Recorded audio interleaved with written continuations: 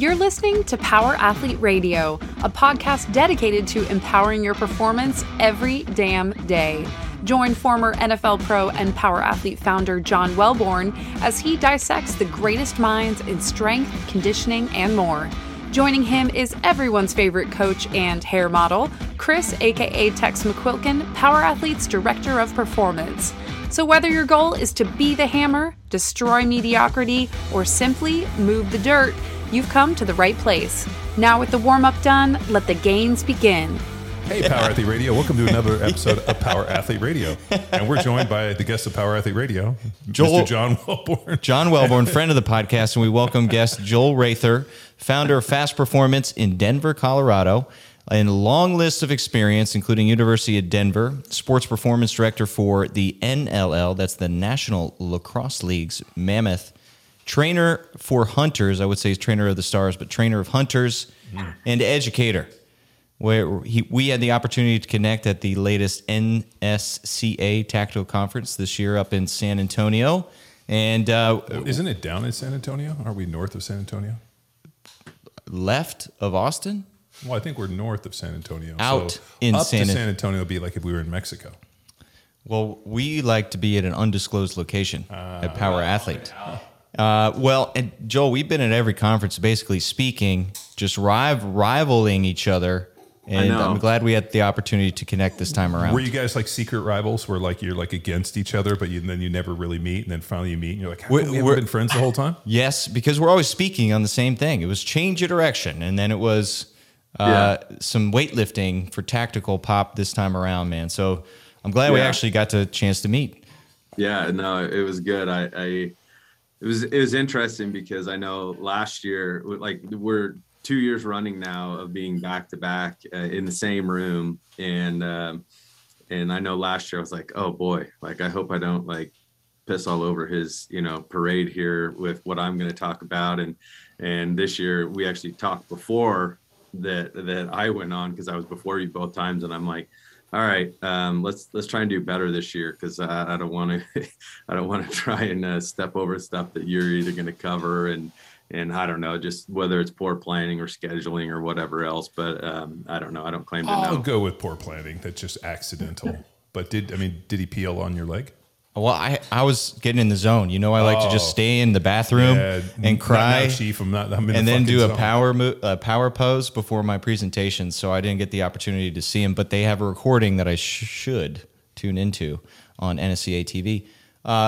Joel, you just came back from a hunt. And I want to start there. So we have a big population of hunters within our listening community, and a large contingent of hunters. Contingent, much better phrase than I said. So yeah, man, let's start there. Let's talk about your latest endeavor. You said you had some adventure going, and man, get into that, and then how you got into hunting to begin with.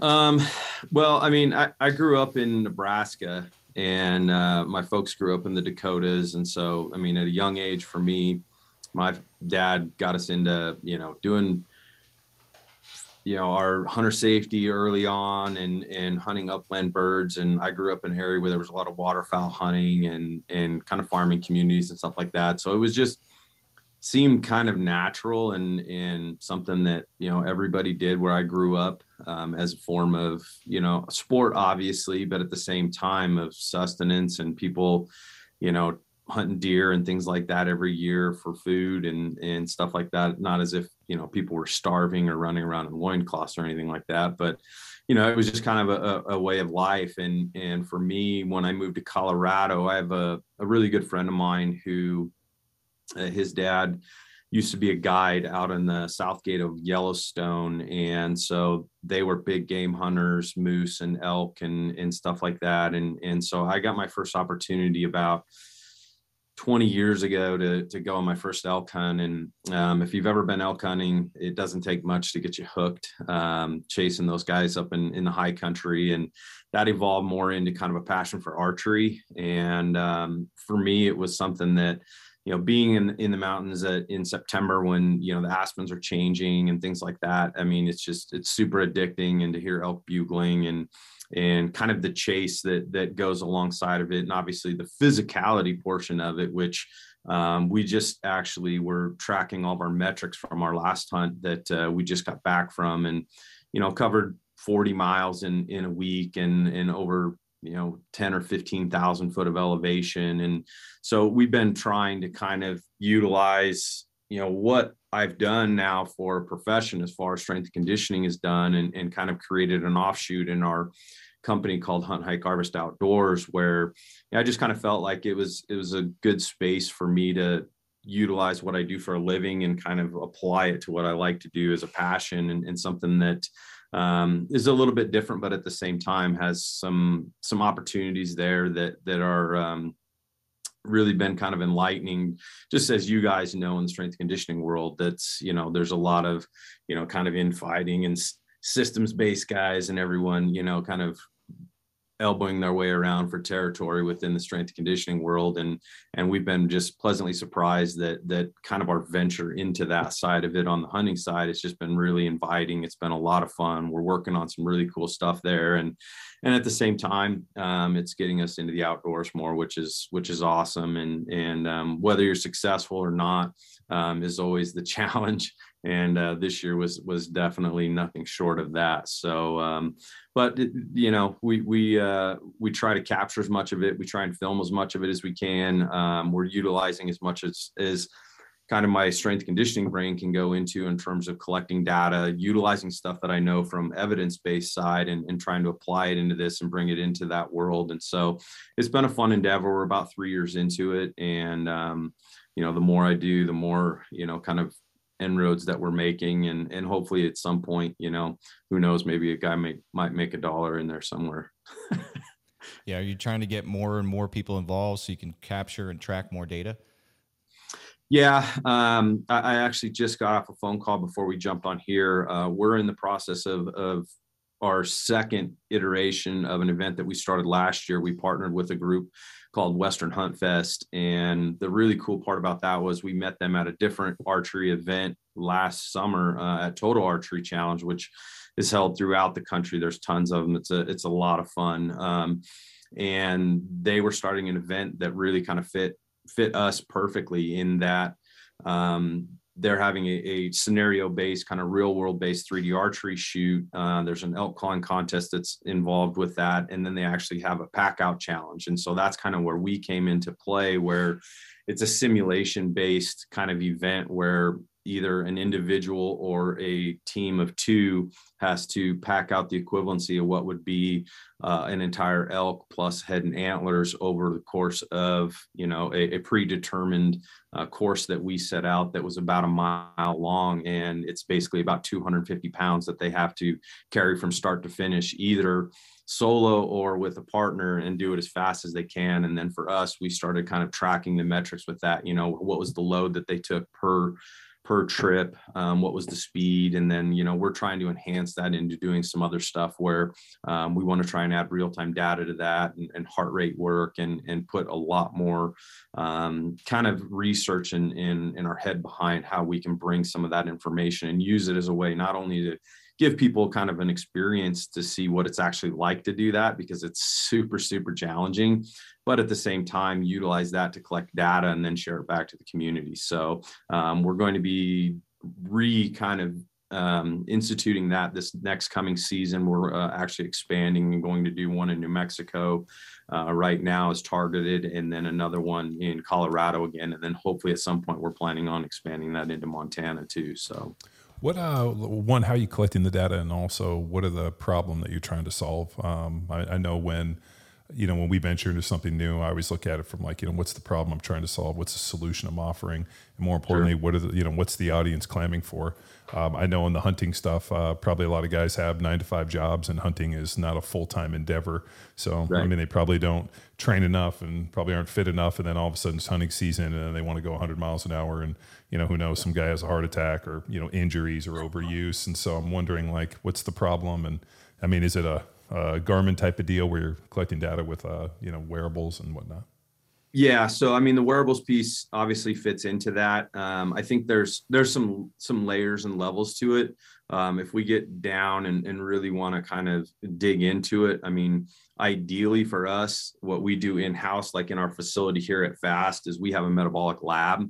And so if we can actually get people into the lab, we like to put them through like a functional threshold for power test, which allows us to then figure out like where can they operate kind of maximally in order to maintain like maximal aerobic speed or whatever that might look like, so that you don't get into this kind of like, you know, going 100 miles an hour and doing kind of like the tortoise and the hare, where you've got to, you know, stop and start and stop and start and try to utilize that information and provide that back to them to say, hey, you know, we know if you stay within, you know, this heart rate range that you can continue to move, right? And so some of the other challenges with that obviously are altitude. You know, if we don't have raw data on people, I think that the thing that we're trying to do is figure out like, give people an exercise and understanding like what that actually feels like. Cause like, again, if you haven't done that, it's super taxing. You know, we know through literature and some research out there that, you know, a difficult day on the mountain, you know, guys may have expenditures up to like 7,000 calories in a day. And so, you know, for us, it's trying to utilize as much of that data as we can. And we use, we're working with a company called BioStrap. And BioStrap has some phenomenal capabilities in terms of their sensors. And what they're able to do is track everything, you know, our heart rate variability. They actually are partnered with one of the biggest sleep research companies in the world. So there's some information there that we're trying to collect as well. You know, there's some implications as far as like what sleep does at altitude. And so, you know, for us, it's taking all of those pieces in as much as we can, and then trying to deliver them back to people so that you're kind of preparing them, or at least giving them better ammunition for them to understand a little bit better what they're either going to embark upon, or if they want to take it to a higher level, be able to dial that in even to a much better understanding of how can I operate better? Because as I said, you know, over the course of, you know, most guys are going to hunt for 5, 6, 7 days in the high country. And, you know, there's guys I know that are upwards of putting on 100 miles in a week. And so, you know, it's tough when you look at that and say, well, you know, this is a marathon and not a sprint. How do I make sure that, you know, as I go through day 1 all the way out to day 8, 9, or even more, I've got buddies that were out like 16 days in the month of September, and being able to just, you know, be able to put your boots on every day and continue, you know, trekking the mountains. So, wow. No, last elk hunt I went on was in California. A buddy of mine has a ranch there, and I was able to pull a Thule elk. And, yeah, those are awesome. Man, we chased those elk for 3 days through the mountains, and I couldn't get within a quarter mile of them. I mean, you know, like like there was no coverage, like there was nowhere to stalk. It was basically like hills. Like we'd hear them, we'd take off running, get to the next hill, and they'd be on the next one. We'd take off running, and they'd be at the next one. And it was finally on the 4th day. The guy who I was hunting with was like, we're not going to get close for for arrow. So I pulled out a gun and ended up getting a nice shot on one from one hillside to the next. Hey, and but right. First elk I ever shot was with a rifle. So, oh man, I had all these visions of grandeur of like taking this thing with a bow, and I didn't even get within like sniffing distance of these things. And the shot that out there, it's all rolling hills, and then I think the shot from one hill to the next, I think was like 500 yards, but it was also a 300 Win Mag, which, you know, was fine. And, you know, they were like, oh, ethical shots. But I'm like, dude, 300 Win Mag's good to far. But I mean, that was as close as we could get. Yeah. And, I mean, they're amazingly intelligent animals. And at the same time, you know, we always say, you know, if an elk's walking away from you, you could run and still not catch it. Just because of how much ground they cover. You know, there's some interesting kind of information about elk, you know, as far as just even their makeup, you know, like elk are the fastest reproducing, I think, animal in terms of blood. And so even when you see, we've had elk that we've harvested before, and, you know, you find broadheads in them and stuff like that, and they're still running running the country as if they're perfectly fine. It's absolutely amazing. And obviously nobody wants to do that, but unfortunately, it's what we call it, hunting and not killing. And it's probably, unfortunately. Well, explain the experience in different states, because in Texas, it's private land, leases, you sit in the blind, you drink whiskey. It's not very physically active. Well, Texas is interesting because only 3% of the land here in Texas is public land. So which is crazy because in California, it's all public land, right? And then I'm sure in other places, but to be able to hunt here, you have to, know somebody or know the lease. And they have these high fence farms down here where I joke that basically the best luck you have is putting peanut butter on the barrel.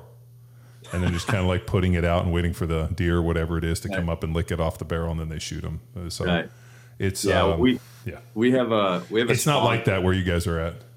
No, one of our sponsors is actually Numa Outdoors, and they're based out of Texas. They also own Los Cazadores down there, and it's funny that the CEO of the company has talked about actually because there's elk in Texas as well, and he's talked about actually shooting an elk on private ground and ended up killing it on a golf course. Well, there's all those monster elk in the high country in Arizona and New Mexico. So I would imagine that they, obviously elk aren't necessarily too focused on state line, but I know that that western part of Texas, when you get out there on the border of, New Mexico, I'm sure there's, ample. Oh yeah.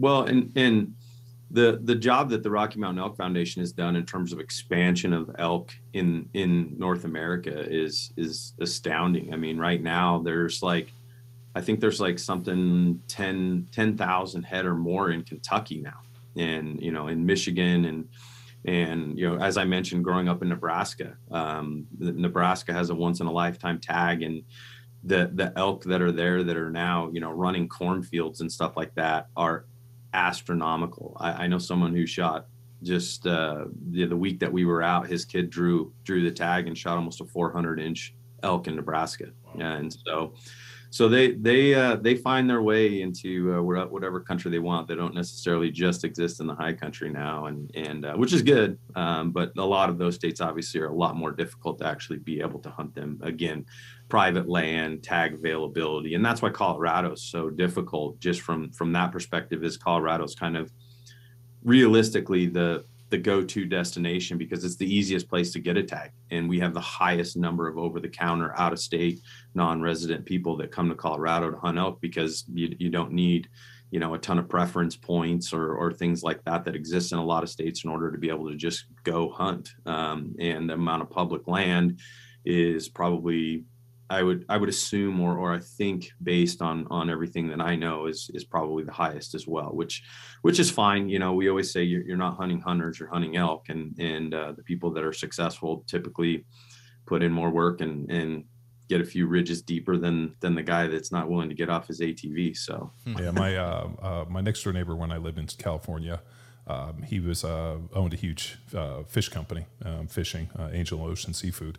And one of his distillery or processing plants was up in Oregon. And one of his boat captains, who I ended up becoming friends with, those guys hunted all of Oregon. And the pictures of the Roosevelt elk that those guys hunted were absolutely insane. But also those are the biggest. Yeah, but if you see the terrain at which they hunt, it's like 45-degree vertical mountains up and down. I mean, the video of those guys hunting those things, it's gnarly. It's that to me is by far the most demanding terrain that I've ever seen for those guys. And then once they kill it, to be able to pull these things out and pack it out, I mean, just like the toughness and the capacity and just like the grit of these dudes was just something I was like, man, that's legit. We always say when the fun is done, the work begins with elk hunting, because as soon as an elk hits the ground, the work actually starts. So, well, you got to quarter it, you got to get it out, and you're not leaving that big rack out behind. So, I mean, it's a lot of work, but yeah, it's always impressive. I mean, for those guys, what they'll do is they'll go out in teams of 5, and they kind of pick ahead of time who's the shooter, and then they got 4 other dudes to help get it all together, because these things are, I don't even remember. I mean, they're 1,000+ pounds, and they got to be able to get these things processed and get them out in time. So pretty impressive. Yeah. So, I mean, What's amazing for me when you kind of look at like the general hunting, and actually I had a good conversation with Bert Soren about this. He's like, the amount of available resources that the individuals that are into hunting have, from not only gear that they wear, but also the equipment and this and bows. And he's like, when you look at this, like the available income that these individuals have to actually go out and be proficient at hunting, he goes, there's a huge, very deep market in this. And being able to work an intelligent strength conditioning program into these individuals is something that we've been approached a million times on. The one hard thing is a lot of people sell this kind of, and because you deal in the same deal, like playing football. The only sport specific training I did involved a football or pads or hitting. Everything else was this large block GPP training. Anything I did in the weight room, anybody that starts selling sport specific training in the confines and the walls of within a training facility, it never really gelled for me. So I know in the hunting stuff, there's kind of this old school idea of like, you just got to go out there and pack and, go out there and just, put yourself through it. And while I believe that's important in one piece in the training, there's also a big strength component and the idea of like durability and making sure that you're strong under load. And can you get a little bit into what your approach is, and more importantly, how you're working to kind of change the paradigm from that traditional, just go out and pack a heavy pack for hours? Yeah. I think that the interesting part with that is what I've found, especially as you're trying to add some meat to it, which is, more than just sets and reps and just, let's lift weights and get strong. And I need to be in better shape, whatever shape means, right, to whoever the individual looks like. I mean, that's a very broad term, right? I tell people fat people finish marathons all the time. So, well, I always say whenever people say I'm trying to work myself into shape, I'm like, well, I mean, there's good round shapes. I've seen a lot of pear shapes. Exactly. So, but I think that the interesting part for me is a lot of the research and things like that I draw from, interestingly enough, a lot of it realistically comes from looking at the tactical space and, looking at, guys like 10th Mountain guys and high altitude soldiers and things like that, where, most of those individuals are going to have gear on, they're going to have a kit on. And there's a lot of research that's based from that realm, that basically what I've done is try to take that and just, more or less spin it in, just a different color of the brush stroke into what that looks like from a hunting perspective. Because, my day pack is somewhere in the neighborhood of 30 pounds when I get all of my stuff, into it and take off on foot. Looking at specific altitudes, that you're going to have deprivations that exist with that. And then you can start to look at what your output is going to look like, right? Like, what's a typical day? And if you're planning, obviously you can kind of predict some of those things. But at the same time, some of the other things that come into play are looking at, rucking protocols and stuff like that, and understanding that being on uneven surfaces is going to be almost, just a given. And so the resiliency factor, as you kind of mentioned, especially when you look at like foot and ankle and those types of things, and building up some tolerance from that perspective, because those are things that, if you train traditionally, which is perfectly fine, mentioning, general prep and obviously that stuff's important, and we don't, discount those things. But as we start to get a little bit closer to, the actual event, we look at doing things on uneven surfaces like lunge patterns and step up patterns, where we're downhill, we're side hill, we're inverted, we're everted, and those types of things, in order to try and give a little bit more of an atmosphere that is going to at least give, not necessarily replication, but some dosage of stuff that's going to be more like what they are going to, have to encounter when they get out there. And then structurally, I look at having a pack on every day, right? And you're going to have it on for hours and hours. And so, we look at what's going to be important in terms of posture, right? Like, what's their posture look like? How's their integrity in terms of being able to, hold and withstand that without breaking down, or, back issues, and, what's their pelvis position look like? Teach them how to, even, how to load their pack appropriately. People have horrendous packs and things like that they, aren't fitted for appropriately, that over time, it's kind of like, as Chris knows, my presentation at TSAC this year was, build more calluses and less blisters. And, kind of the nuance behind that is if we do things poorly, or if we do things without context of what our end goal is, when you compound those over thousands and thousands of foot strikes and day after day after day, and we do them from poor positions, or if we aren't structurally sound, things are going to eventually pop up and we're going to break down. And to me, like, that's the mission with how I try to get people to understand that in order for us to not only, being successful on a hunt has a lot of different, I think, kind of interpretations. Obviously, filling tags and accomplishing the goal is one thing, but at the same time, you also, it's a vacation, right, for everybody. It's something that they do every year and look forward to, and you want them to enjoy that experience. And if the whole thing resides around survival and misery, then, odds are, even though some people may like that and feed off of it, which is perfectly fine. I mean, we used to run CrossFit gyms. I mean, dude, I used to watch people come in and get absolutely fucking murdered. And then the comment would be like, great, what time tomorrow? And I'm like, these people are twisted up. So I mean, there is a section of the population, the closer they get. My biggest issue isn't necessarily those individuals. It's the individual who hasn't trained, who, has to build the aerobic base. It doesn't have the capacity, who, goes and buys a, $600 pair of boots and, only wears them once and then thinks he's going to show up and go 16 days, and like, that's where, that's where I get a little nervous, especially with some older guys. Because, I mean, dude, it's extremely physically demanding. We had Aaron Schneider on the podcast. And, I mean, he's like, the amount of times I've pissed blood and just kind of went through. I mean, he's on the extreme end of that stuff. Oh, yeah. High altitude. From Kufaru? Yeah. Yeah. He's next level. Yeah, he's an absolute psychopath, which fucking I absolutely loved. Yeah, he's great. He's awesome. But like, we gravitate towards that more extreme nature. And that's something where, and dude, the amount of emails that I've gotten where people are like, hey, I've booked this hunt and I have X amount of time to get ready. My question has always been like, okay, what does the training look like? Where are you in this whole scheme?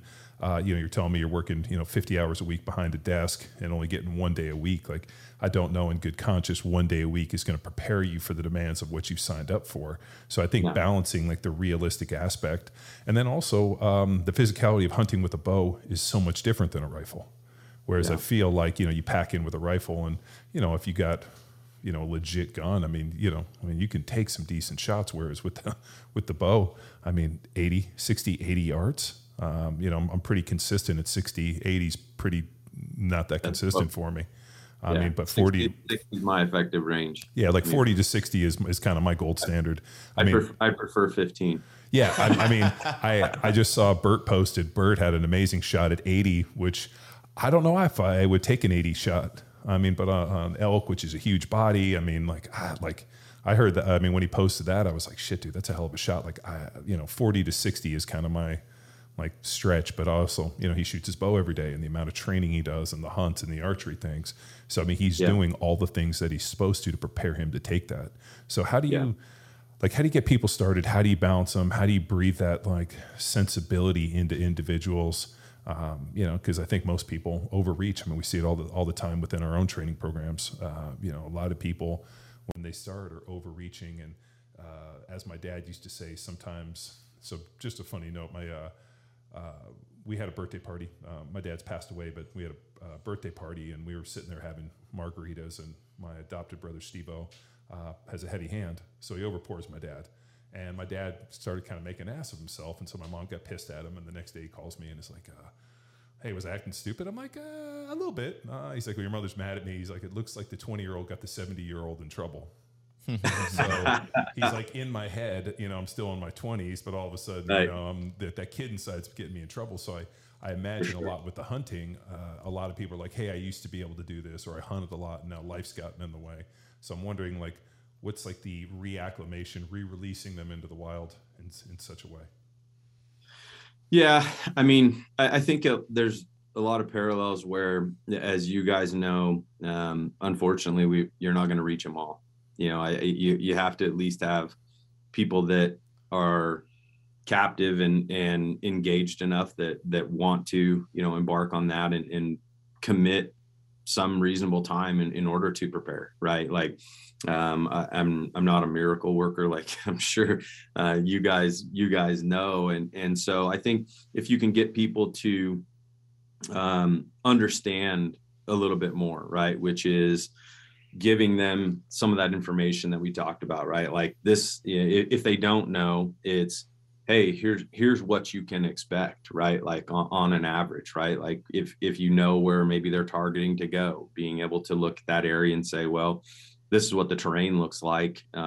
This is more than likely what you're going to probably need to expect to cover, on an average daily basis, looking at where they're coming from. And, I'll give you an example. I had a guy who drew about a 15-year tag in New Mexico this year, but lived in Florida. And he's like, this is the hunt I've been waiting for a decade and a half. And so I kind of started putting him on the path, and it wasn't that he didn't understand, like, oh, I have no clue what I'm getting myself into, but it was more of me asking the right questions to figure out, like, where are you going? Look at what the average altitude is at that space. Understand that there's no way he can replicate that altitude in Florida, of all places. It's a little right? flat.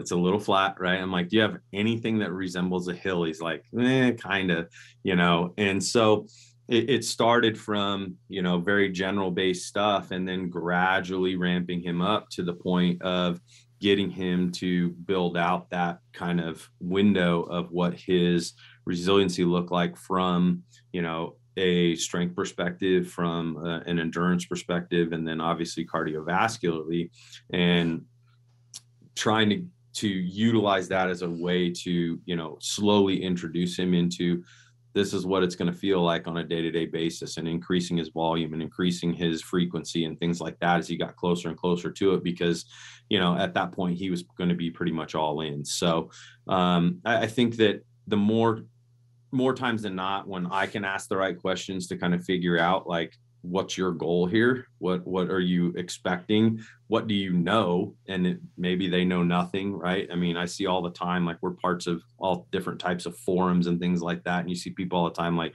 hey, I'm targeting my first elk hunt 2 years from now. Can I have some help?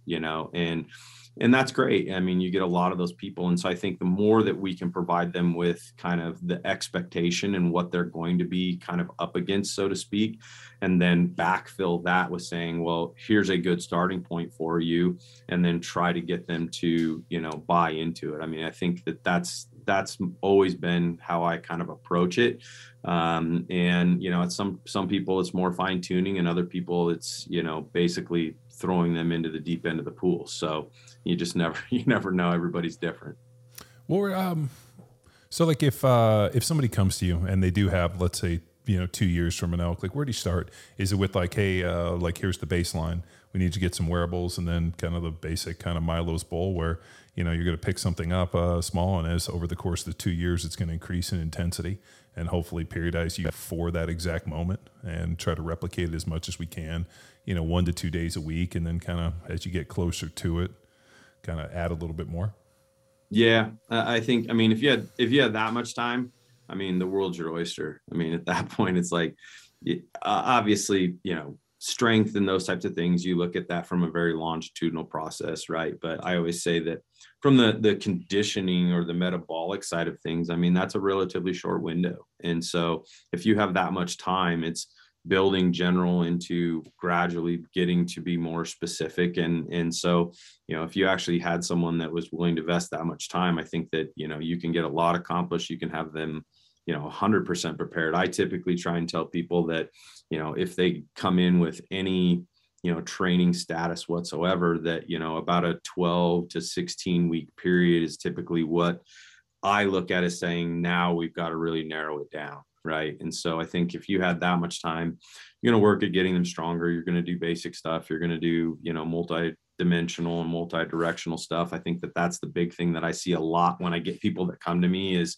and I think it's true in sport and everywhere else, where so much of our training and what people do on a day-to-day basis, unless otherwise tasked with it, is most of their workouts exist in a hallway being sagittal plane. And, I'm a huge believer that, we have to teach people to move in all directions and be much more angular and frontal plane and transverse plane, and try to add layers to that, so that when they start to get down to being more specific, that they're much more capable of handling things without falling apart. And that, to me, is the biggest factor in any training. I mean, to me, I think that's the thing that I see a lot of. And I think a lot of us, including myself, have, probably fallen victim to in the course of our careers, is, being too one-dimensional sometimes. And we get really myopic a lot of times in how we approach and design training programs. Well, yeah, I mean, it's difficult. It's so easy just to do nothing but bilateral hip hinging in a sagittal plane. And, right. It's for simple time. For time. And emotional intensity. Joel, have you ever had a client like reach out and say thank you because they out on the hunt or out on the venture, like something life-threatening happened to them, and they're like, man, I'm glad I called that guy? I haven't had any of those where they're like, holy crap, you saved my life.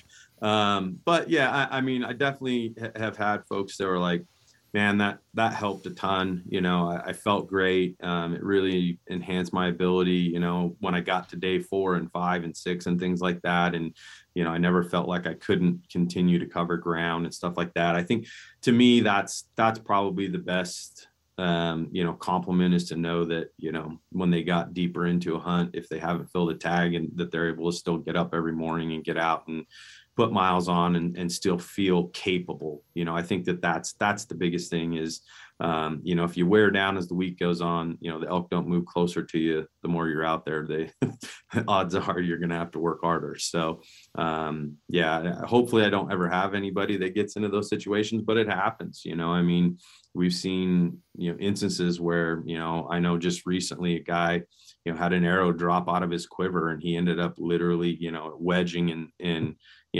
basically impaling himself through his calf. And that can be a really scary situation. And I think those are the things a lot of times that get overlooked too. And, we try to prepare for those things as much as possible. I mean, having some of that knowledge is super, super important, right? I mean, we bring stuff with us like, SAM splint, and I bring a tourniquet and quick clot and zip stitch and those types of things, because you just never know. I mean, you're out there in the middle of nowhere. I mean, we were 9 miles and, from the nearest place or even vehicle, from where we're at. Something goes wrong out there, you better have some resources, or at least some basic ability to figure out how to keep yourself out of harm's way.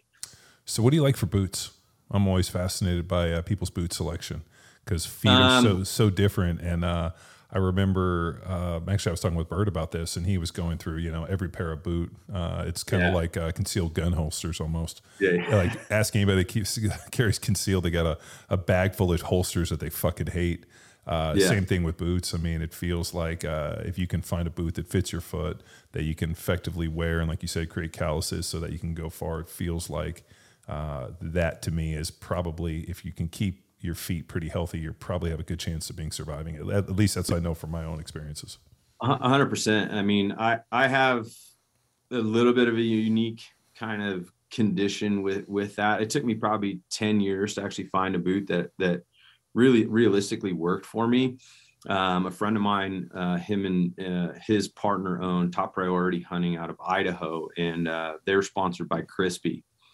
And he was at our facility and he had a pair on one day, and I'm like, hey man, like, are these things all what they're cracked up to be? Because I was seeing them everywhere and everyone's ranting and raving. He's like, I promise you. He's like, they're worth every dime. And so I ended up buying a pair of Laponias, Crispy Laponias. And that year put about 60 miles on. And when I say unique circumstance, when I was younger, I'd actually broke kind of the proximal joint on my big toe, one of my big toes, and I had a window smash it. And so now it's getting to where it's pretty cranky and it doesn't like being moved around. And my range on it is actually pretty limited compared to my other one. And so when you get into contouring and uphilling and downhilling and stuff like that, you know, in the past, I went through 2, 3, 4 different pairs of boots, and I'd get 2, 3, 4 days into a hunt, and I would almost have to take a morning off because it would just be so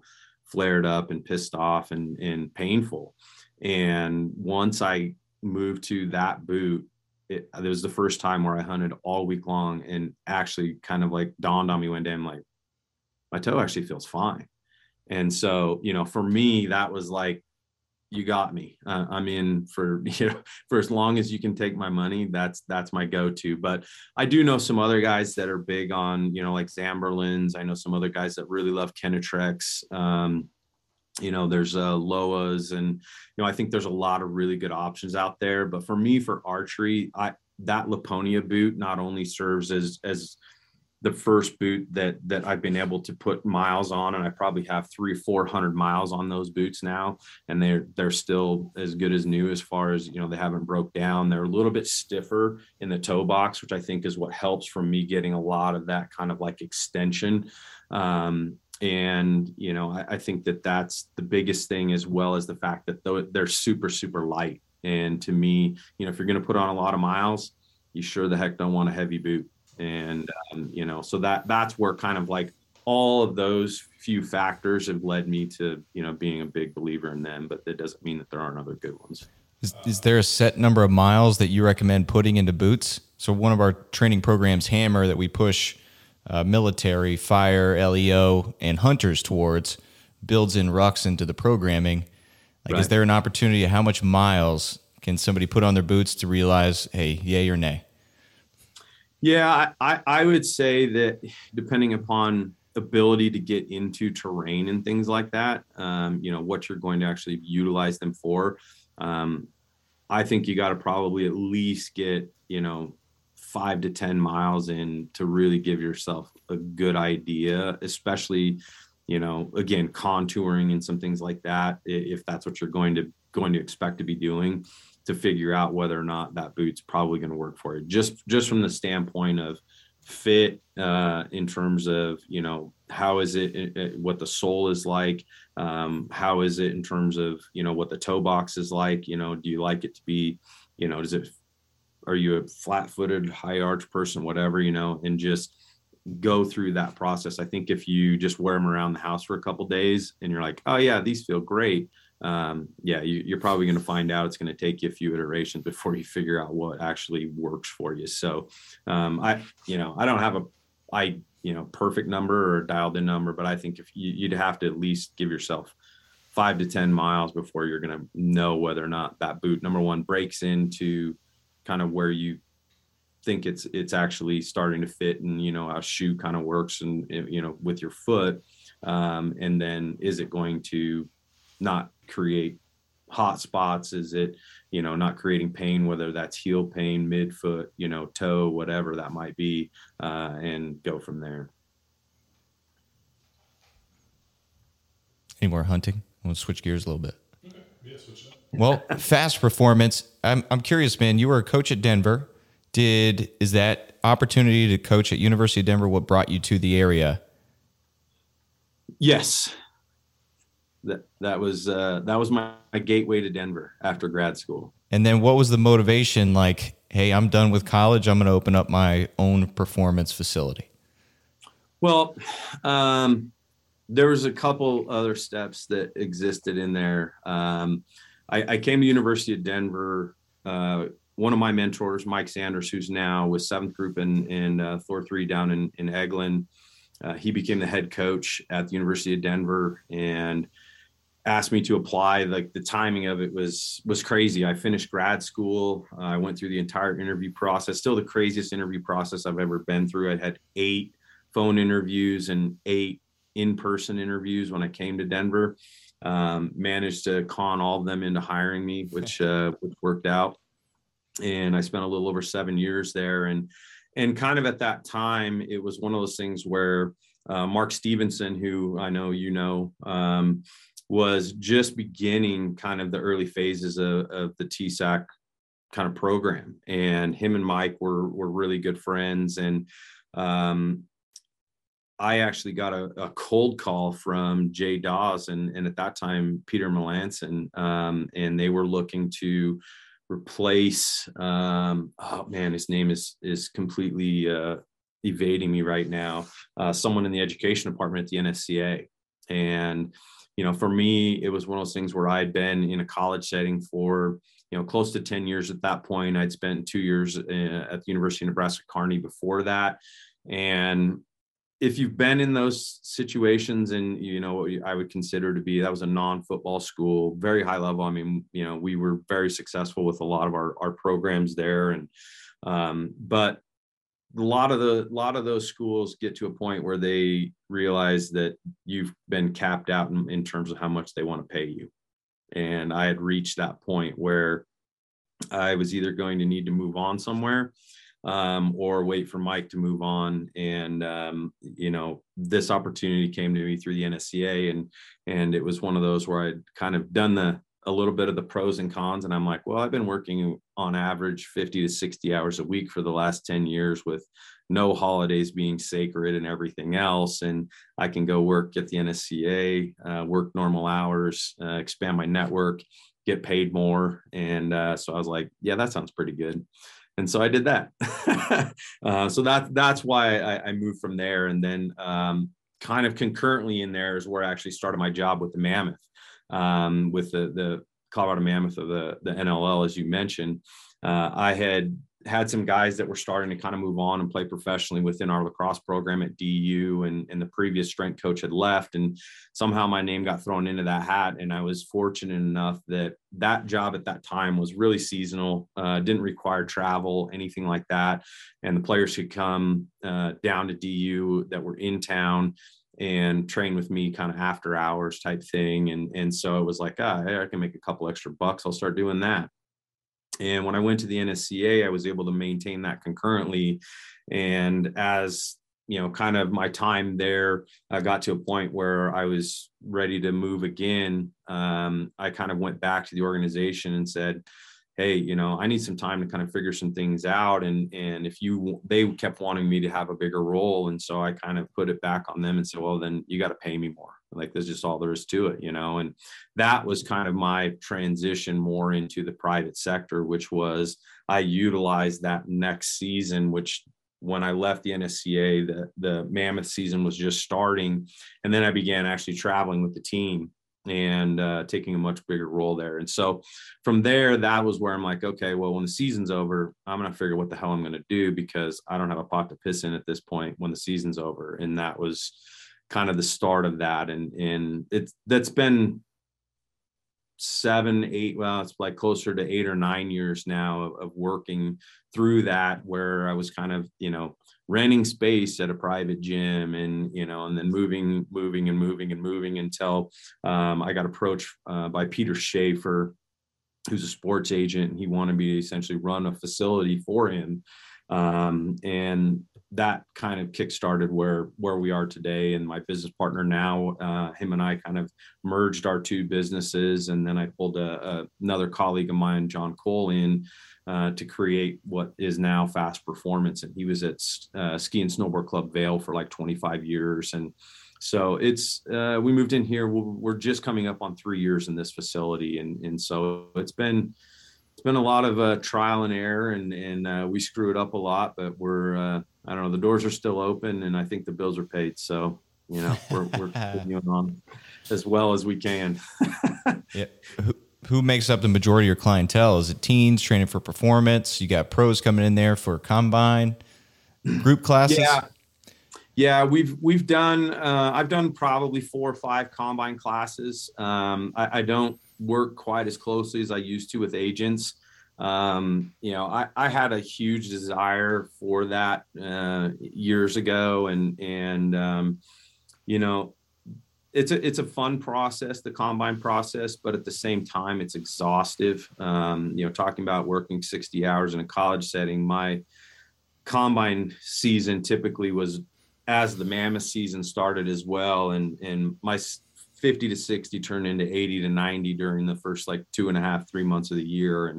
And so as much as I enjoyed it, I don't have a lot of emphasis there. I mean, we still obviously get some pro guys in here. A big part of our business is our baseball side that Jason Hirsch runs. He's former big leaguer, he's a second round pick from the Astros. And we have every bit of tech that Major League Baseball has, in our facility in terms of pitching and hitting and analytics and all that kind of stuff. It's like, I played college baseball and it's like far surpassed my understanding. But so we get a lot of baseball clientele in here. And then obviously our lacrosse is also a pretty big influence, but I've got soccer players in here right now. I've got, a guy that's actually just getting ready to, he's taking his PT test this week. He's wants to become a combat controller. So, we've got a little bit of everything, and we're, as you guys know, when you're in this space, like I don't turn down a whole lot of people if they're willing to come in and, embark on our services and put in the work.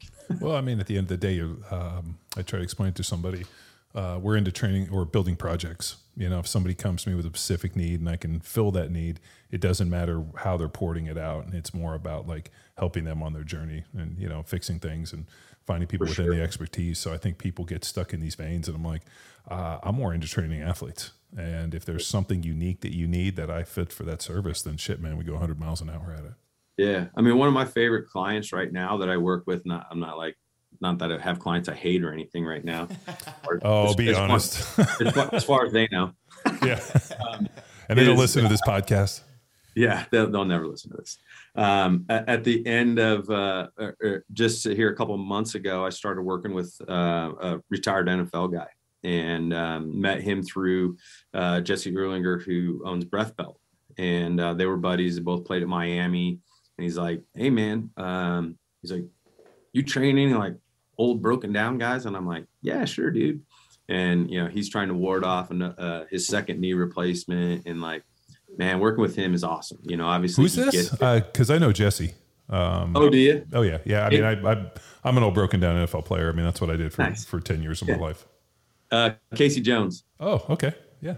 Yeah. Played for the Broncos. He was on their 2 Super Bowl teams with Elway. Yeah. Just a great dude. A lot of fun. And we've got him back to a healthier point. And like, he's one of those guys, like every day you show up, you're like, this can be a good hour, Yeah. No, yeah. No, I remember he played in, he was offensive lineman though, right? Yeah. He was a center. Yeah, that's right. Yeah. Okay.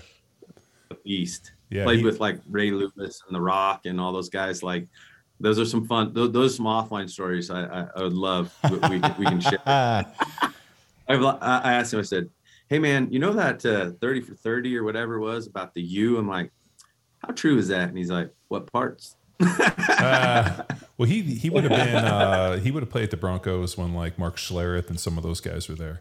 So Dave Diaz. So when I was a young rookie playing for the Eagles, I came in. I got drafted in '99.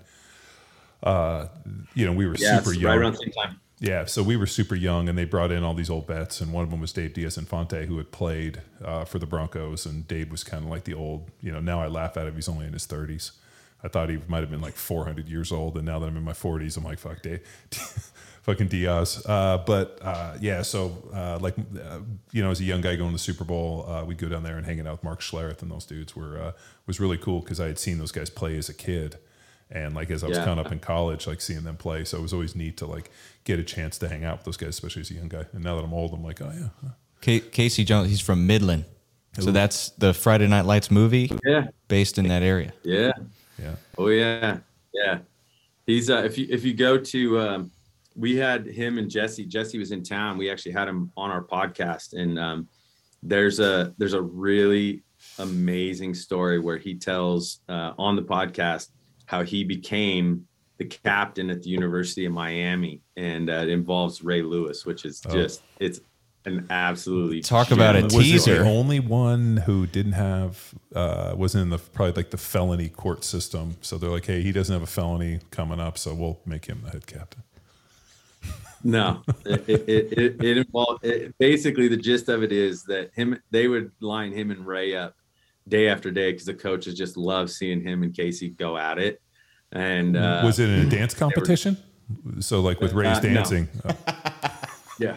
So dude, when we would go down and play Baltimore, I fucking hated playing down in Baltimore because it took 20 minutes to start the game while they let Ray Lewis do a stupid fucking dance to the point where I used to talk so much shit to him and be like, what are you going to fucking dance the entire time? And dude, but they loved it, man. Dude, you guys remember that dance? Oh yeah. The fucking, first of all, yeah, like the way it works in the NFL is every other game it switches who gets gets to get their names called out. So on away games they always introduce the offense. At home it was always the defense, so Ray could do his dance. And we were like, I've seen it live. I went to Baltimore Texans playoffs 2012, and I sat right there. Yeah, and you're like, well, they got their asses kicked, but damn, just yeah. It was cool. It's actually an awesome story. Basically, the gist of it is that Casey sees Ray in a scrimmage, like coming down the line, and Casey sees him out of the corner of his eye, and he doesn't think Ray knows that, he's expecting him, and Ray's gonna try and clean him out. And Casey turns right as he approaches him and just hammers him, and in one fell swoop grabs Ray's face mask and rips it completely off his helmet. Yeah. And he goes, you want to see a guy immediately go just completely like, oh shit, what do I do now? And he goes, Ray goes storming off. He's just irate. And then Casey has like a cousin that was an athletic trainer on the team. And he, gets done. That's back when the guys just banged every day, right? Like, practices and stuff. Says, I'm sitting in my locker, and he's like, I'm dog tired. And my cousin comes over. He's like, bro, Ray's going to kill you. Like, he's so fucking mad.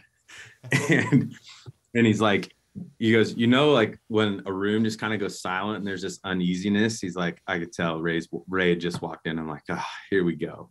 And Ray walks over and he's like, well, let's get it over with.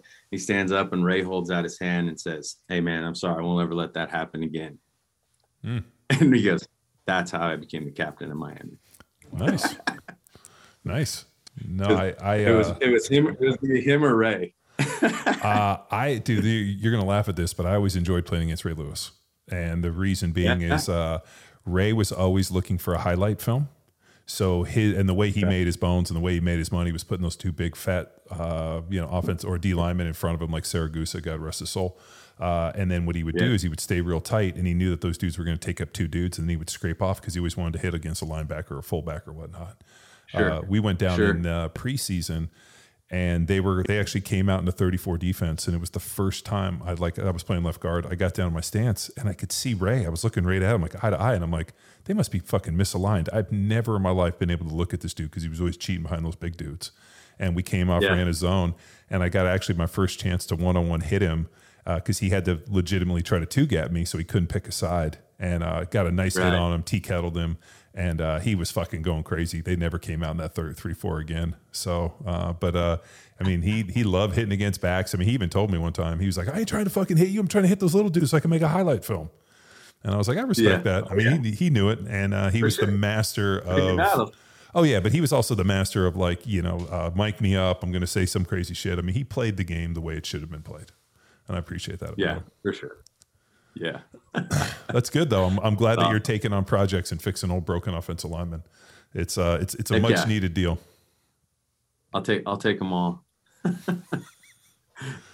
Yeah. So. No, I mean, it's, we met Jesse from Breath Belt actually at Sornex, and he was like, came over and talked about, his breath belt. And it was wild because the first time I put it on, I knew exactly what he was trying to do. I mean, it's something that we teach with our dead bug and a lot of our movement stuff of keeping this, compressed, kind of hollowed out, pull your top rib down. And I thought it was so ingenious that he created a belt that was actually showing people the position that we had been fighting to teach people. So now I know for my wife, we live next door to a riding school. And so my wife trains a bunch of the girls and moms that ride. And the first thing she does is put them in a breath belt to try to teach them that position. Because she said that she can actually, when she puts the breath belt on and like gets them into the right position, she's like, this is how I want you to stay all the time. It's night and day different, to the point where some of the ladies, I think she bought like 10 of them, and a bunch of ladies ride horses with it on. And so they can hold their position better. So, I mean, Jesse's done some amazing stuff. Yeah, I agree wholeheartedly. I mean, it's become something that, I mean, I use almost daily, where even at times when I'm at my desk, or even now, it's like I'm sitting down here and even just talking about this, I'm like, as soon as I get done, I'm probably going to go throw it on when my next session starts. And it's just a great tool that, I think he's just scratching the surface. And, and I talked to Jesse quite a bit. In fact, I got to call him this week, but, all the right intentions and just a great simple tool that, has so many uses. So, yeah. Well, McQuilkin's wearing a set of Spanx right now, so he likes to wear Spanx around. Breath Spanx. Similar. Yeah, that's the evolution of the breath belt. Is just full Spanx. It's just full Spanx. Dude. Dude. Yeah, make sure. We'll call Jesse about that one later this week. Dude, some guy tagged me in something. So we have within our Power Athlete ecosystem, a bunch of our Block 1 coaches like constantly tag me in shit. And somebody tagged me. I think it might have been Tyson Shumway. And these people were actually selling like a shirt, and I think it was like shorts for you to like. Effectively, they were men's Spanx, where like you basically was like hoist your gut into it and it pulls it in, and then you pull this shirt down and kind of attach it. Yeah. And he's like, like, what do you think about? Oh, dude, he tagged me in it like, hey, is there a training application towards this? And my comment is like, no, those people need training so that this isn't how they fucking get up in the morning. Like, oh, instead of getting in better shape, I'm just going to Kim Kardashian this fucking sausage casing. It's a bro set, like a core set for bros. Dude, it looks so uncomfortable. It hurts to be beautiful. Quoting Mel Hinsman. This episode of Power Athlete Radio is powered by Train Heroic, the most immersive strength training app experience on the market. We've built our online training business by partnering with Train Heroic and helping us deliver all of our world-class training programs like Jack Street, Field Strong, and Grindstone. To learn which Power Athlete training program best suits your goals, head to powerathletehq.com/training. And if you're a coach looking to build a business with the best tech and training, go to trainheroic.co/powerathletehq. And now back to the show. So it's true. Mel did say that. As somebody who wore white spandex almost every day of their life for almost 20 years, I can tell you that basically being stuffed into a sausage casing on Sundays, like there is no part of that I want today. To the point where like if something's like overly fitted, I'm like, I'm good. I'm not going to wear this. Nah. Like compression shorts, I'm like, no, I'm not going to wear them. Like any type of spandex shirt, I'm like, nope, I'm not going to wear it. Wranglers, count me in. Oh yeah, like super tight jeans. I gotta have jeans with spandex. If the jeans are too tight, I'm like, ooh, these are too tight. I can't wear these. My wife's like, didn't you wear tight clothes? I'm like, yeah, but I didn't like any bit of it. Glutes got to pop. Well, Joel, nothing but fashion. Yeah, Fast Performance. What's cool is you host a lot of educational seminars, experiences, different groups, NSCA for the TSAC and Kaisers coming into your location, which is pretty awesome. That's unique. So we've had the opportunity to travel the world and visit a lot of gyms and speak with a lot of gym owners, and they're sometimes very protective of their ecosystem and their athletes and their environment. What motivates you to bring these experts in to teach at your facility? Because they're all smarter than me. Easy enough. I mean, that's somewhat in a lot of ways true. I mean, we're very fortunate. Like our facility is 12,000 square feet, which obviously there's bigger facilities and there's smaller facilities, but in terms of just the layout of our space, as I mentioned, kind of being in our room here, we built out this room as far as podcasts like you guys obviously have as well. You one up me, but we'll let that go. Well, we could, like I'll send you the recipe for hammers. If you want to put a bunch of hammers on the back wall, I mean, you got the wood. I could use a couple of those at the house for sure. I got a lot of projects, but, and then, we have a metabolic lab that, again, JC works a lot on our strategic partnerships. So, we've got Watt Bike in there. We've got the core temperature sensor. We've been working with those guys out of Europe. We've been using Trainer Roads, Training Peaks, all that kind of stuff as far as some of the tech that are BioStrap. And so we've got a lot of capability from there. Obviously, the training space, I always say, people walk in like, oh yeah, your training space is like, it's super nice and everything. I'm like, it's a weight room, like the goal of the weight room is to be functional.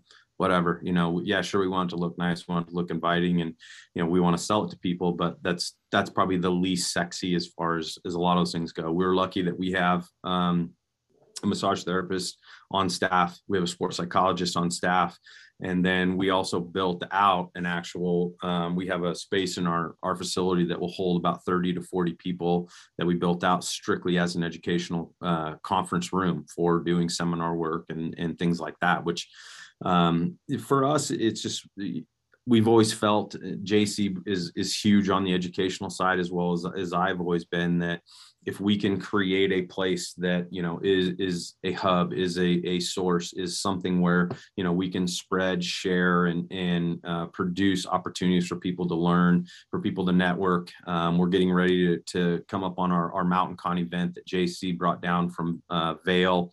That's a super unique event where we're bringing folks in from all over the place that are involved in high altitude and alpine sports and things like that are kind of specialized into that environment. And we've added things like when the first 2 years that JC held that event, it included mountain biking and kayaking and actually stand-up paddleboarding and things like that, where, just to come in and sit in front of a screen for a couple of days, I think that those days are maybe long gone as far as being dry and boring and whatever. And so we've just we're trying to create more of an enriched environment where people not only get to meet other people, but, create experiences that are expanded beyond, literature and just spewing out a bunch of PowerPoints over a couple of days. And so that's kind of where our genesis of a lot of that stuff comes from.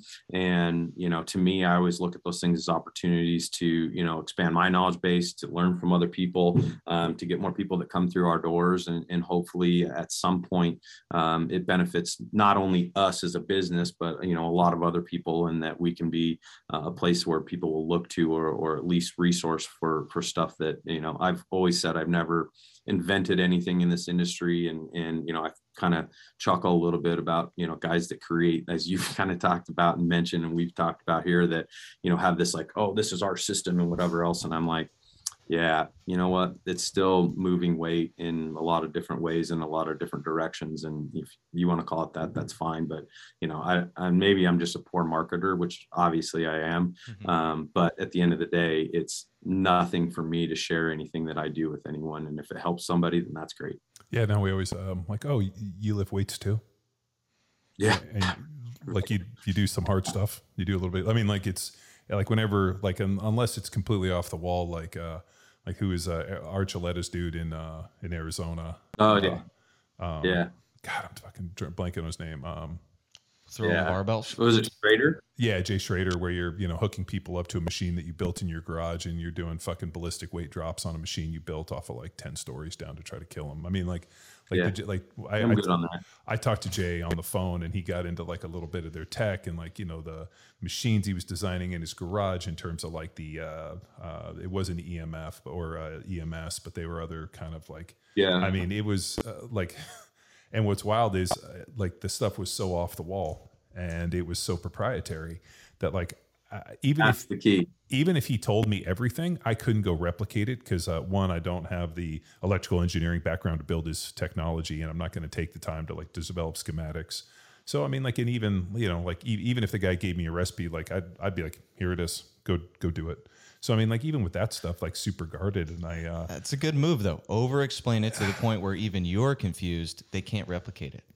Yeah, but at the end of the day, I mean, like common principles, like we talk about compensatory acceleration. That one discussion I had when I was 14 years old, I believe was one of the foundations for why I was able to play a decade in the NFL. As mechanical advantage increases, so does speed. Like that, Fred Hatfield, he's like the amount of people when we discuss that with people, they have never heard about it. And I just so happened the old powerlifter that trained me with buddies with Fred Hatfield. And he talked about, try to break the weights, try to move these motherfuckers as fast as possible. So when you go out there 100%. on, in the game, this is the way you've trained. This is effectively how you'll play. And like that little piece, was huge for me. Like Charlie Francis's med ball stuff for not only, adductors and trunk and throws and, all that stuff was so fundamental. There are these pieces, and I talk about it constantly. Like, these are the things that helped me play a decade and we use with our athletes. Whether or not people choose to replicate them or not, that's upon them to go and learn it from the source. Yeah, we have a 17-foot banner in our facility that says "Train fast, be fast." That's kind of a big Kaiser piece, and the Kaiser's been awesome for us. Not that I'm tooting their horn or anything. We obviously, there's a lot of ways you can skin a cat in terms of the training world, but the microcosm of that is that I grew up in, as I mentioned, in Nebraska, right? It was like bigger, faster, stronger. It was the old school Boyd Epley, where it was squat, bench, clean, deadlift, and that was what was ingrained into me as a college athlete, as a high school athlete and stuff like that. And over time there was this like dawning realization to me, like when I was working with college football players, and I'm like, why does the dude that led the team in squat max sitting on the bench on Saturdays? Like, this doesn't make any freaking sense. And to me, it was like, those were the things where I go, so lifting more weights is cool, but it doesn't always apply.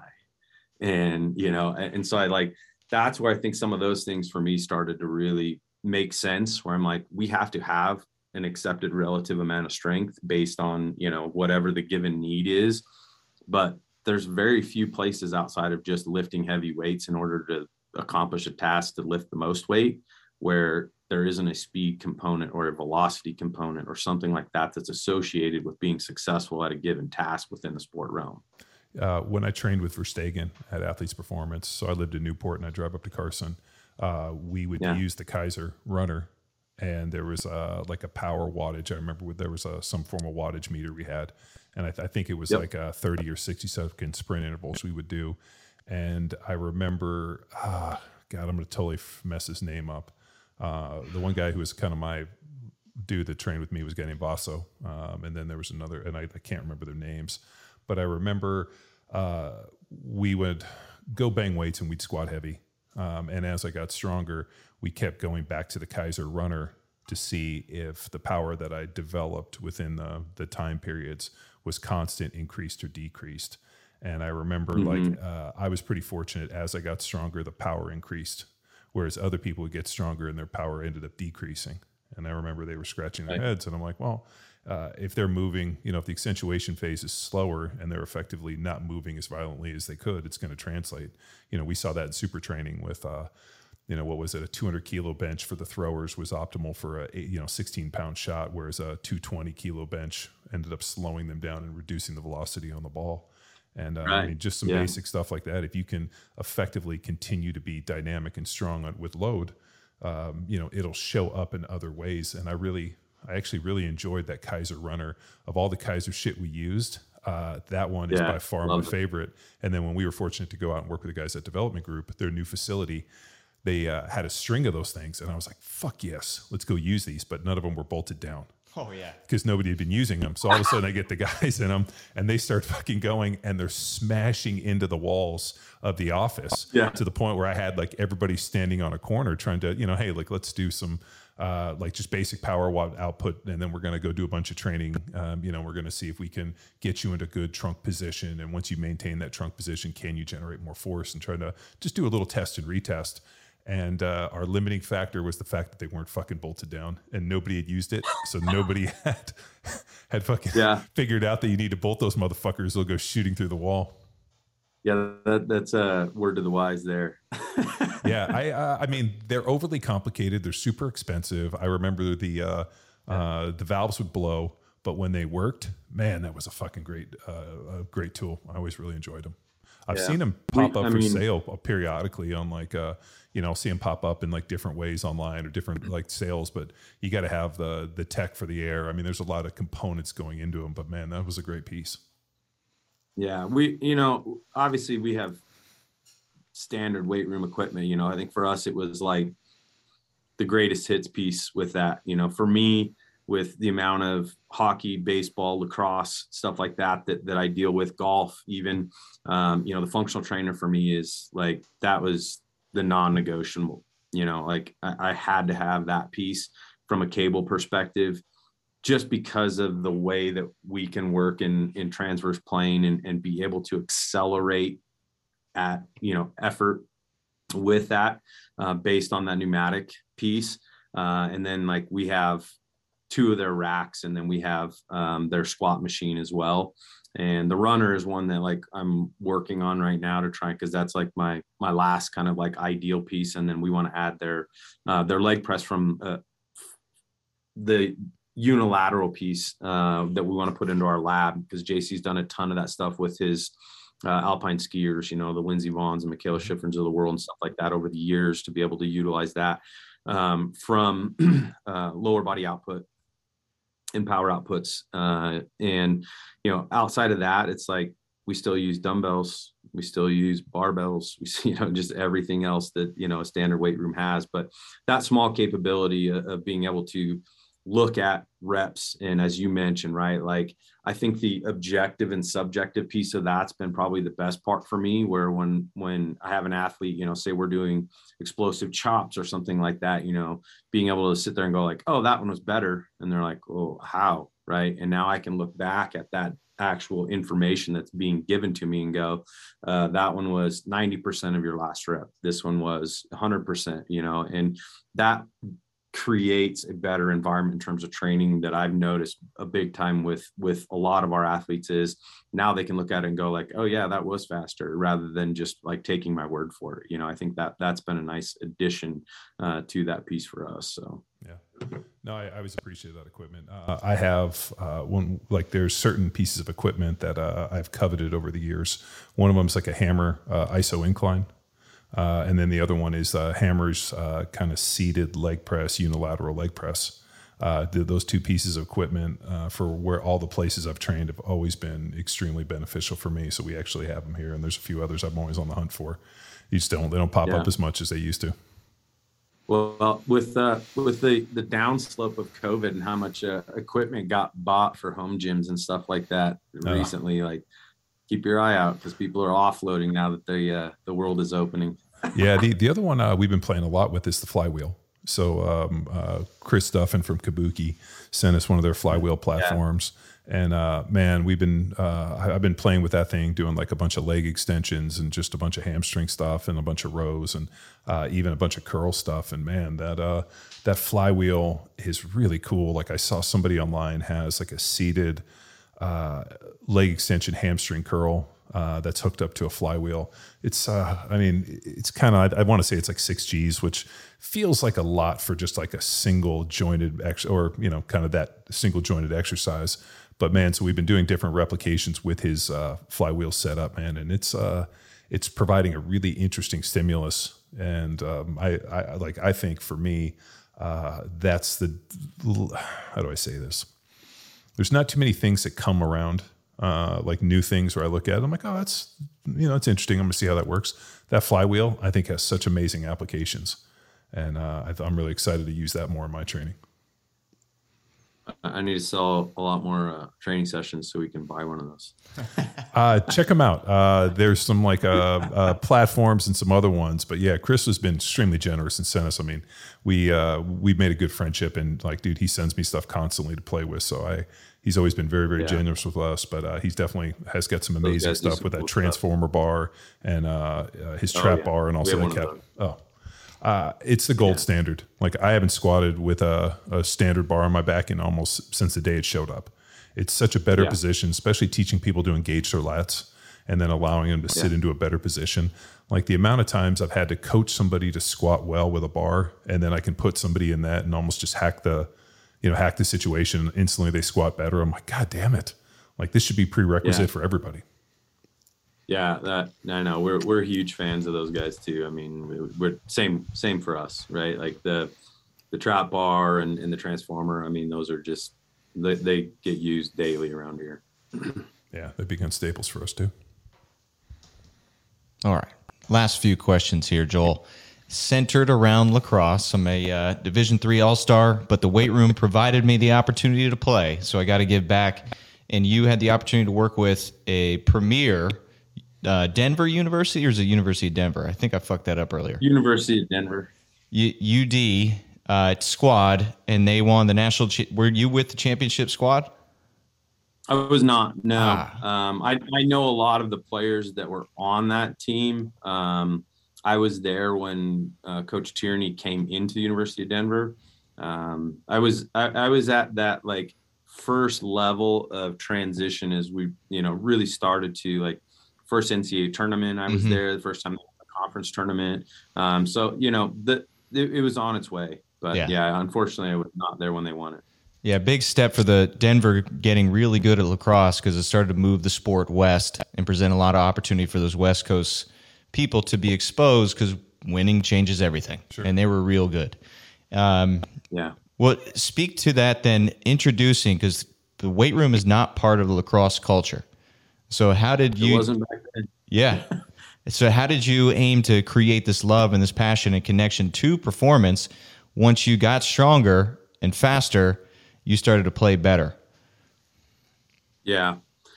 It's funny because, you and I kind of went back and forth yesterday via email, and you kind of posed that question. And it's amazing because you're 100% right. I mean, when I started at the University of Denver, I literally had 35 to 40 guys in the weight room at one time, and it was an absolute circus.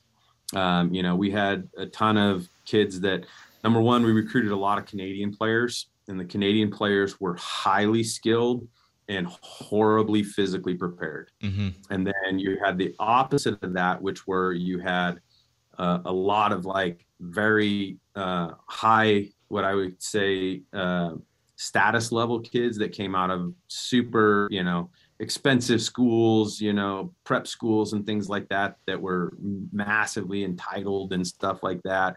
And so this like weird dynamic of culture that, you had 40 guys in this room and trying to herd cats on a daily basis with our training.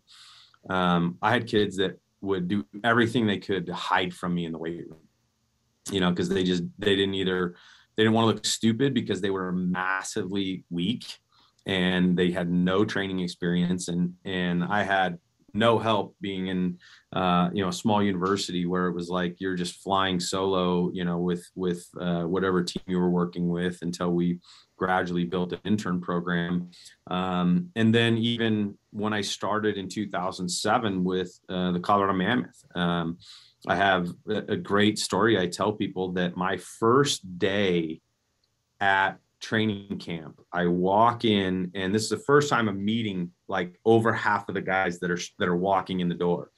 And a guy whose jersey is now hung in the rafters in Ball Arena downtown where we play and the Avalanche and the Nuggets play, walks up to me and says, "Hi, my name's Brian." Shakes my hand. He goes, "Never worked out. Don't plan to. Welcome to the team." Walks off. And I'm like, holy shit, like what just happened? Like I'm literally just dumbfounded. I don't even know what to say. Like it was just like he just drew a line right in the sand and just bolts. And I'm like, whew, what did I get myself into here?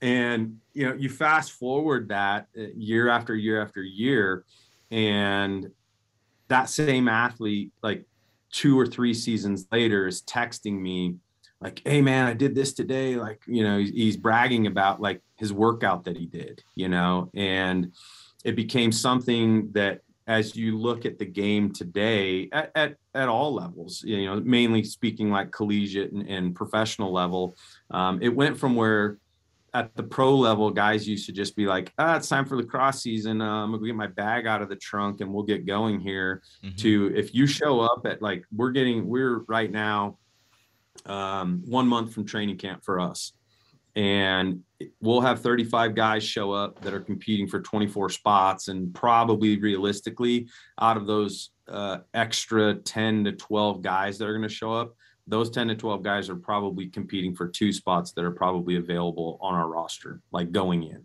That's just fact. And if you show up with that mentality today, it's going to be a short camp for you, because the level of play, the speed, the strength, how prepared guys are now compared to the examples I just gave you, it's just night and day. And so there's been a lot of, head scratching over the years of trying to get to that point. Obviously now this will be my 15th season with the team.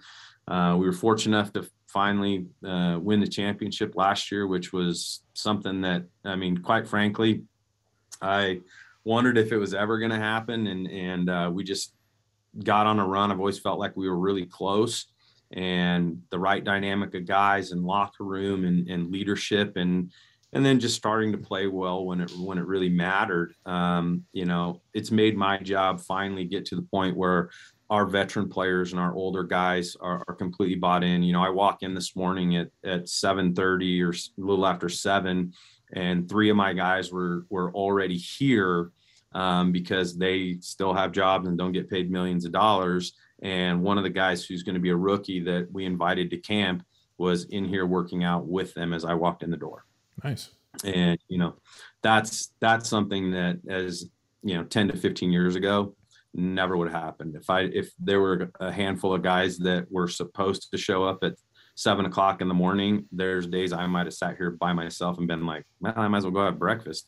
So that part of it's definitely something that's been refreshing. And now with the amount of time, like I said, travel wise, I'm in and out of Canada over 10 times a year between now and June. Our schedule continues to ramp up and get longer every year. Last year was the longest season in the history of our league, where, like I said, we started November and the game 3 of the championship was the 3rd weekend of June. So it's if I hated it, I would definitely have been gone a long time ago. Yeah.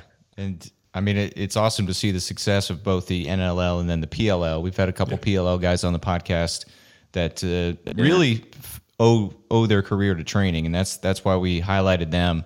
It's fun to watch, man, and the dudes that put in the work. That's what we want to highlight, man. So you're definitely doing some good work. Do other NLL teams have strength coaches? There's a good amount of them now, but there's still teams that don't, which is amazing. Georgia has a strength coach. They've actually contracted with Play for a few seasons now to bring in a coach there. Ron McKeefery actually started that when he was still out in Georgia.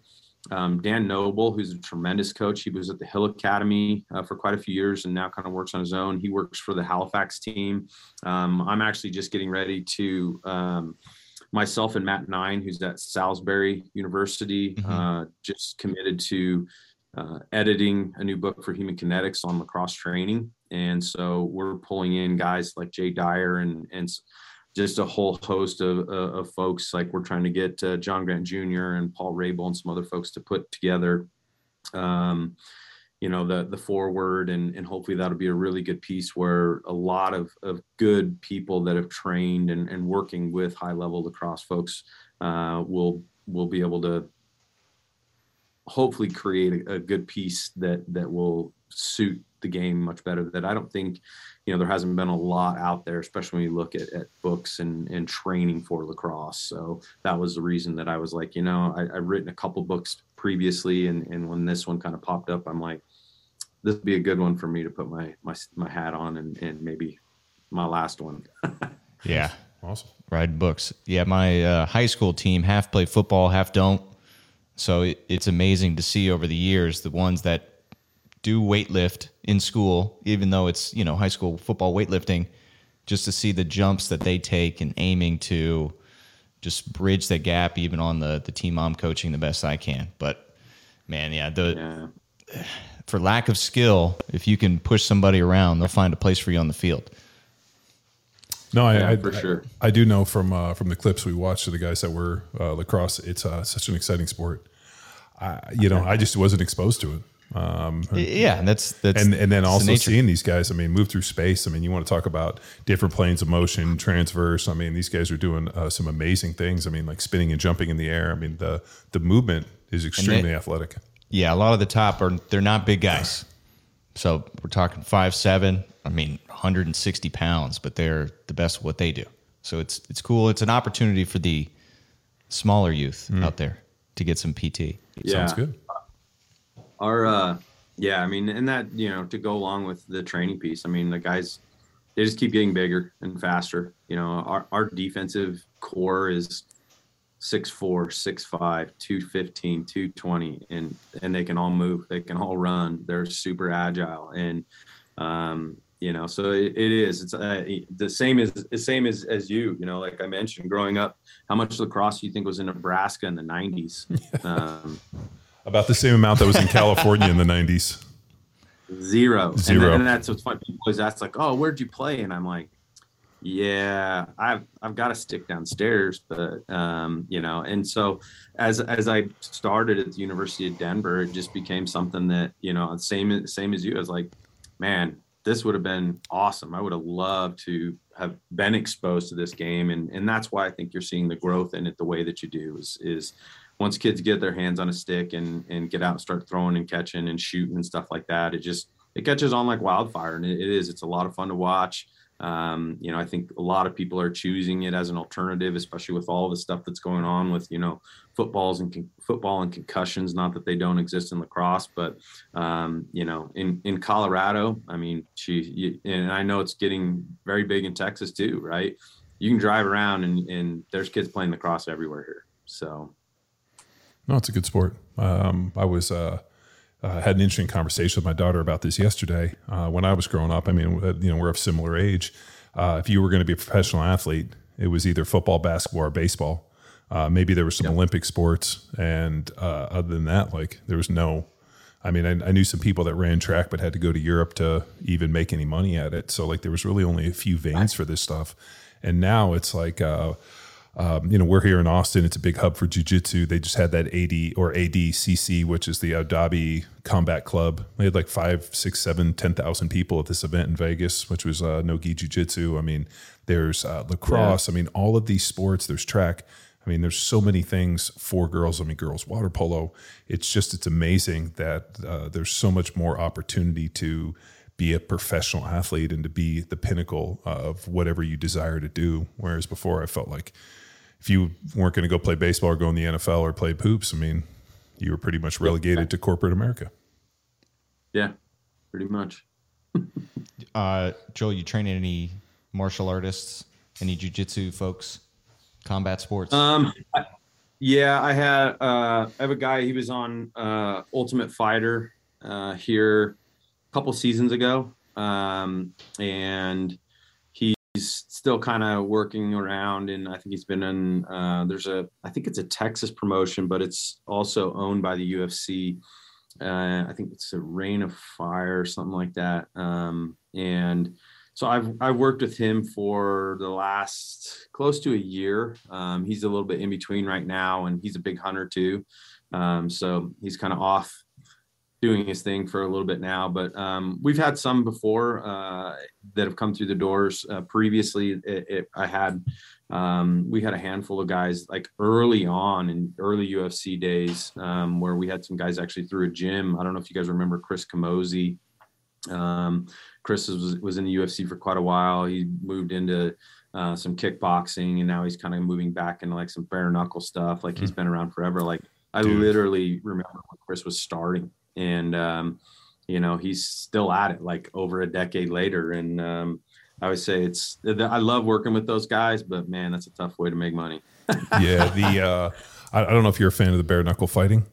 They actually have like sanctioned now and actually have this bare knuckle boxing league. Paige Van Zandt, who was in the UFC, she got big into it. Yeah. I think she also fucking making probably $10-20 million a year in her OnlyFans.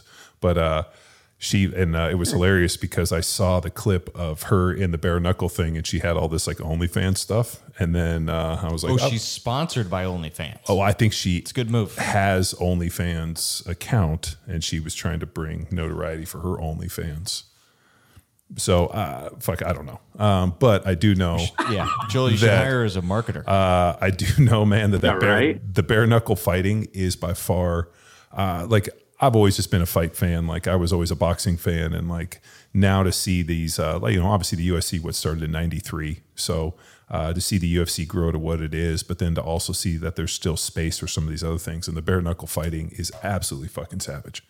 Like I mean, it's like these dudes, it It reminds me Like fun of to watch or tough to watch? I enjoy it, but I think it's really good for people to watch because this is effectively what happens to people if you get into a bar fight where you get hit one time and your fucking face explodes. Like everybody's used to seeing TV and movies where these dudes are like bare knuckle fighting and throwing like 20 punches like The Rock and, you know, Dwayne or Vin Diesel are throwing fucking haymakers at each other, knocking each other over tables, and they don't even have a nick on their face. And then you're watching the bare knuckle fighting and this dude throws like a heavy overhand right and just splits this dude's face from like his forehead to his nose. And that's more reminiscent of every street fight I've ever been in and seen. And so like I fucking hate that TV has glamorized this because all you have to do is watch these dudes, and then in the post-fight production, you're like seeing these guys' faces and you're like, this is what every drunk idiot that ever goes out to a bar who wants to fight somebody needs to watch this, because this is how 99% of this shit ends up. Yeah. Nah, I'm good on that. Oh, dude, it's I've awesome. Always said I had a face made for radio, but I definitely not enjoyed getting it punched very many times. My dad always said, be careful of getting to a place where you hold your fan club meetings in a phone booth. Right. Yeah. So yeah. Well, and I think that's the interesting dynamic with that too, is with the massive rise in popularity of all the MMA stuff and whatever. I tell you what, back in the day, which makes you sound really old as soon as I said that, you used to, you could be dumb at a party or whatever, and two guys might fight and be done with it. And now it's like, yeah, you never know who you're going to run into if you mouth off at a bar some night, and some dude's highly trained and can put you in a pretzel or frickin' have you absolutely on your back in no time. It's like, I'm too old for that. There's like, I think there's like 50 jiu-jitsu gyms in San Diego. So like if you were to go out down on like the Gas Lamp or in downtown San Diego, like PB or really down the Gas Lamp in San Diego, and like people were being jerks, you had like probably about a 70% chance of like running into somebody that had some form of combat training. Same in Orange County. Yeah. I mean, like the age old deal of like seeing the guy with the cauliflower ears. You're like, that guy's ears are pretty fucked up. I'm just going to stay away. We had a guy that come train with us yesterday who had some serious cauliflower ears. I'm like, man, that's got to be, well, I don't know, maybe most people don't know what to look at, but you see a dude with ears like that, you're like, this dude's going to fucking I'm just going to go buy that man a beer. I'll be like, ooh. Because. I was like, did I spill your drink? Let me get you too. And, but yeah, that's probably one of the situations now today. I mean, I still remember UFC 1, which was by far the best one because Horace Gracie came out and submitted all those dudes. Because like one of those, like they just hadn't seen Brazilian Jiu-Jitsu and the ground fighting and the way it was done. There were no weight classes. There was no time limits. It wasn't a one-day tournament, so they just did. Yeah, they just kept going. So if you won, you progressed. They might have like five or six people that they had to fight. Yeah, in a day, and like a bracket. And dude. Horace, who wasn't a physically impressive dude, like his brother was way more physically impressive, but I think they put him into it the way the story goes because they wanted to show that a guy who doesn't look like an absolute fucking monster goes in and submits all these dudes. And to this day, it's still the greatest like fucking deal I've ever seen that he showed up and submitted all of these dudes and crushed them, and it was great. Yeah, I know. I've seen. He just had to soak one or two punches every time. That's all he did. He just soaked one or two punches, get him to the ground. They had no idea what to do, and it was over. Yeah, it was chokes, arm bars. I mean, it was great. And I remember like seeing it and then seeing to where it's progressed. I really wish they would Dana White, who actually Dana White just got in shape. I was telling you, he had some guys come in that did his DNA, said you got 10 years to live, and he got his fat ass in shape. So this guy said, hey, I can take your DNA and give you an accurate snapshot down to within a day or two of how long you're going to live. What? And the guy was like, based upon your physical state, you have 10 years left. And so now I think Dana's got, like, he's posted a picture because I follow him on Instagram. He's gotten in shape, and he's like, I don't want this to be the end of it. I got too much to do. So I appreciate that. But I wish Dana White would take a snapshot and we could go back in time to the original UFC 1 and do it the same way. No weight classes, no time limits, and make it a tournament where like you draw the brackets, and if you fight as many people as you can on that day. This is the plot of Mortal Kombat. Well, so the thing that I don't know if you guys watched the most recent one where I think it's Hazmet, who's the dude with the beard. So Khamzat doesn't make weight, and then he's not able to fight Nick Diaz. So Nate Diaz, and then they gave Diaz another fight, and then they let this dude fight another dude. Well, why'd they do that? Like in previous years, if you didn't make the fucking weight, like you're out. And I think the guy was such a big draw, and they said that the doctors, whatever, but he missed his weight by 7 pounds. So they gave him another fight, which I don't know has ever happened. So they just waited.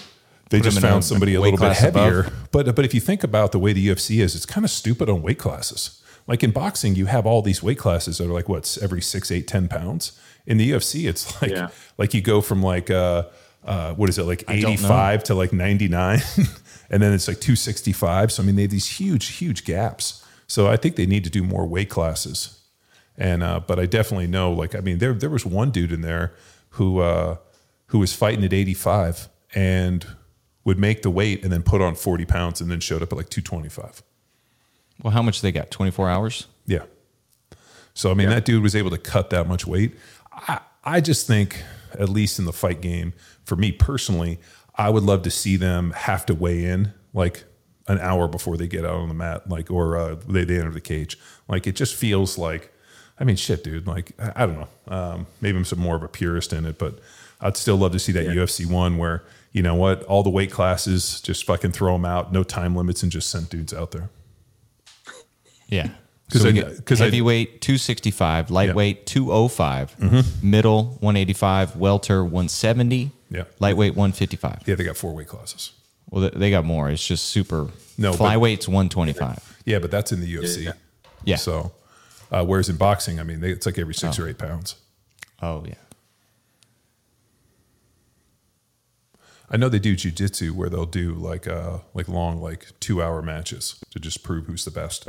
So like they go, they'll set a time limit like 2 hours, and then the guy, like the person with just the most one-on-one for 2 hours. So the guy with the most submissions, kind of like we went to that Flow grappling deal where Gordon Ryan wrestled that dude, that exhibition, and they set a time limit, and he like tapped the dude out. Like the guy tapped out like 6 times. So they'll do that where they set a time, and they'll be like, okay, who's the best? The guy that gets the most submissions or the most, however it works, and they'll do that for a couple hours. I mean, not very exciting to watch. Kind of boring, but pretty neat that dudes are that skilled to be able to go out and do that combat. Yeah, Joel's jiu-jitsu just blowing up in Denver like everywhere else.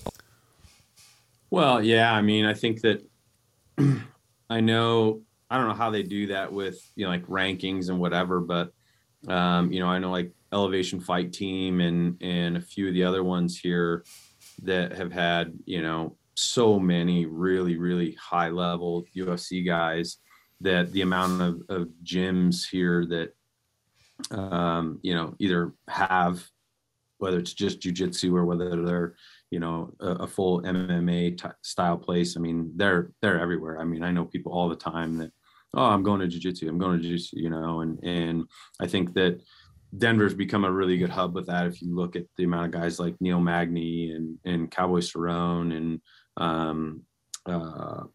who was the heavyweight that fought Lesnar for the title. He was from Denver. I mean, there's just been a whole boatload of them. And so it's kind of become a hub a little bit based on, I think, guys wanting to train at Elevation. And then, you know, those gyms have kind of fostered a lot more. So there's a huge presence of that around here too, for sure. No, they recently there's a kid who was actually he's from here in Texas, but he wrestled at Penn State and was a real high level wrestler. So he just got in the UFC and is fucking murdering these dudes. I think it's Bo Nickel. So I just saw a bunch of clips of him yesterday, and man, and he's, you know, was a high level wrestler, you know, from Penn State, and is out there actually, you know, dude, going to do pretty well in the UFC. Just because I don't know if they've really had any really high level wrestlers. I mean, who is it? Guzman. Yeah, Guzman. Then also was it Mendez?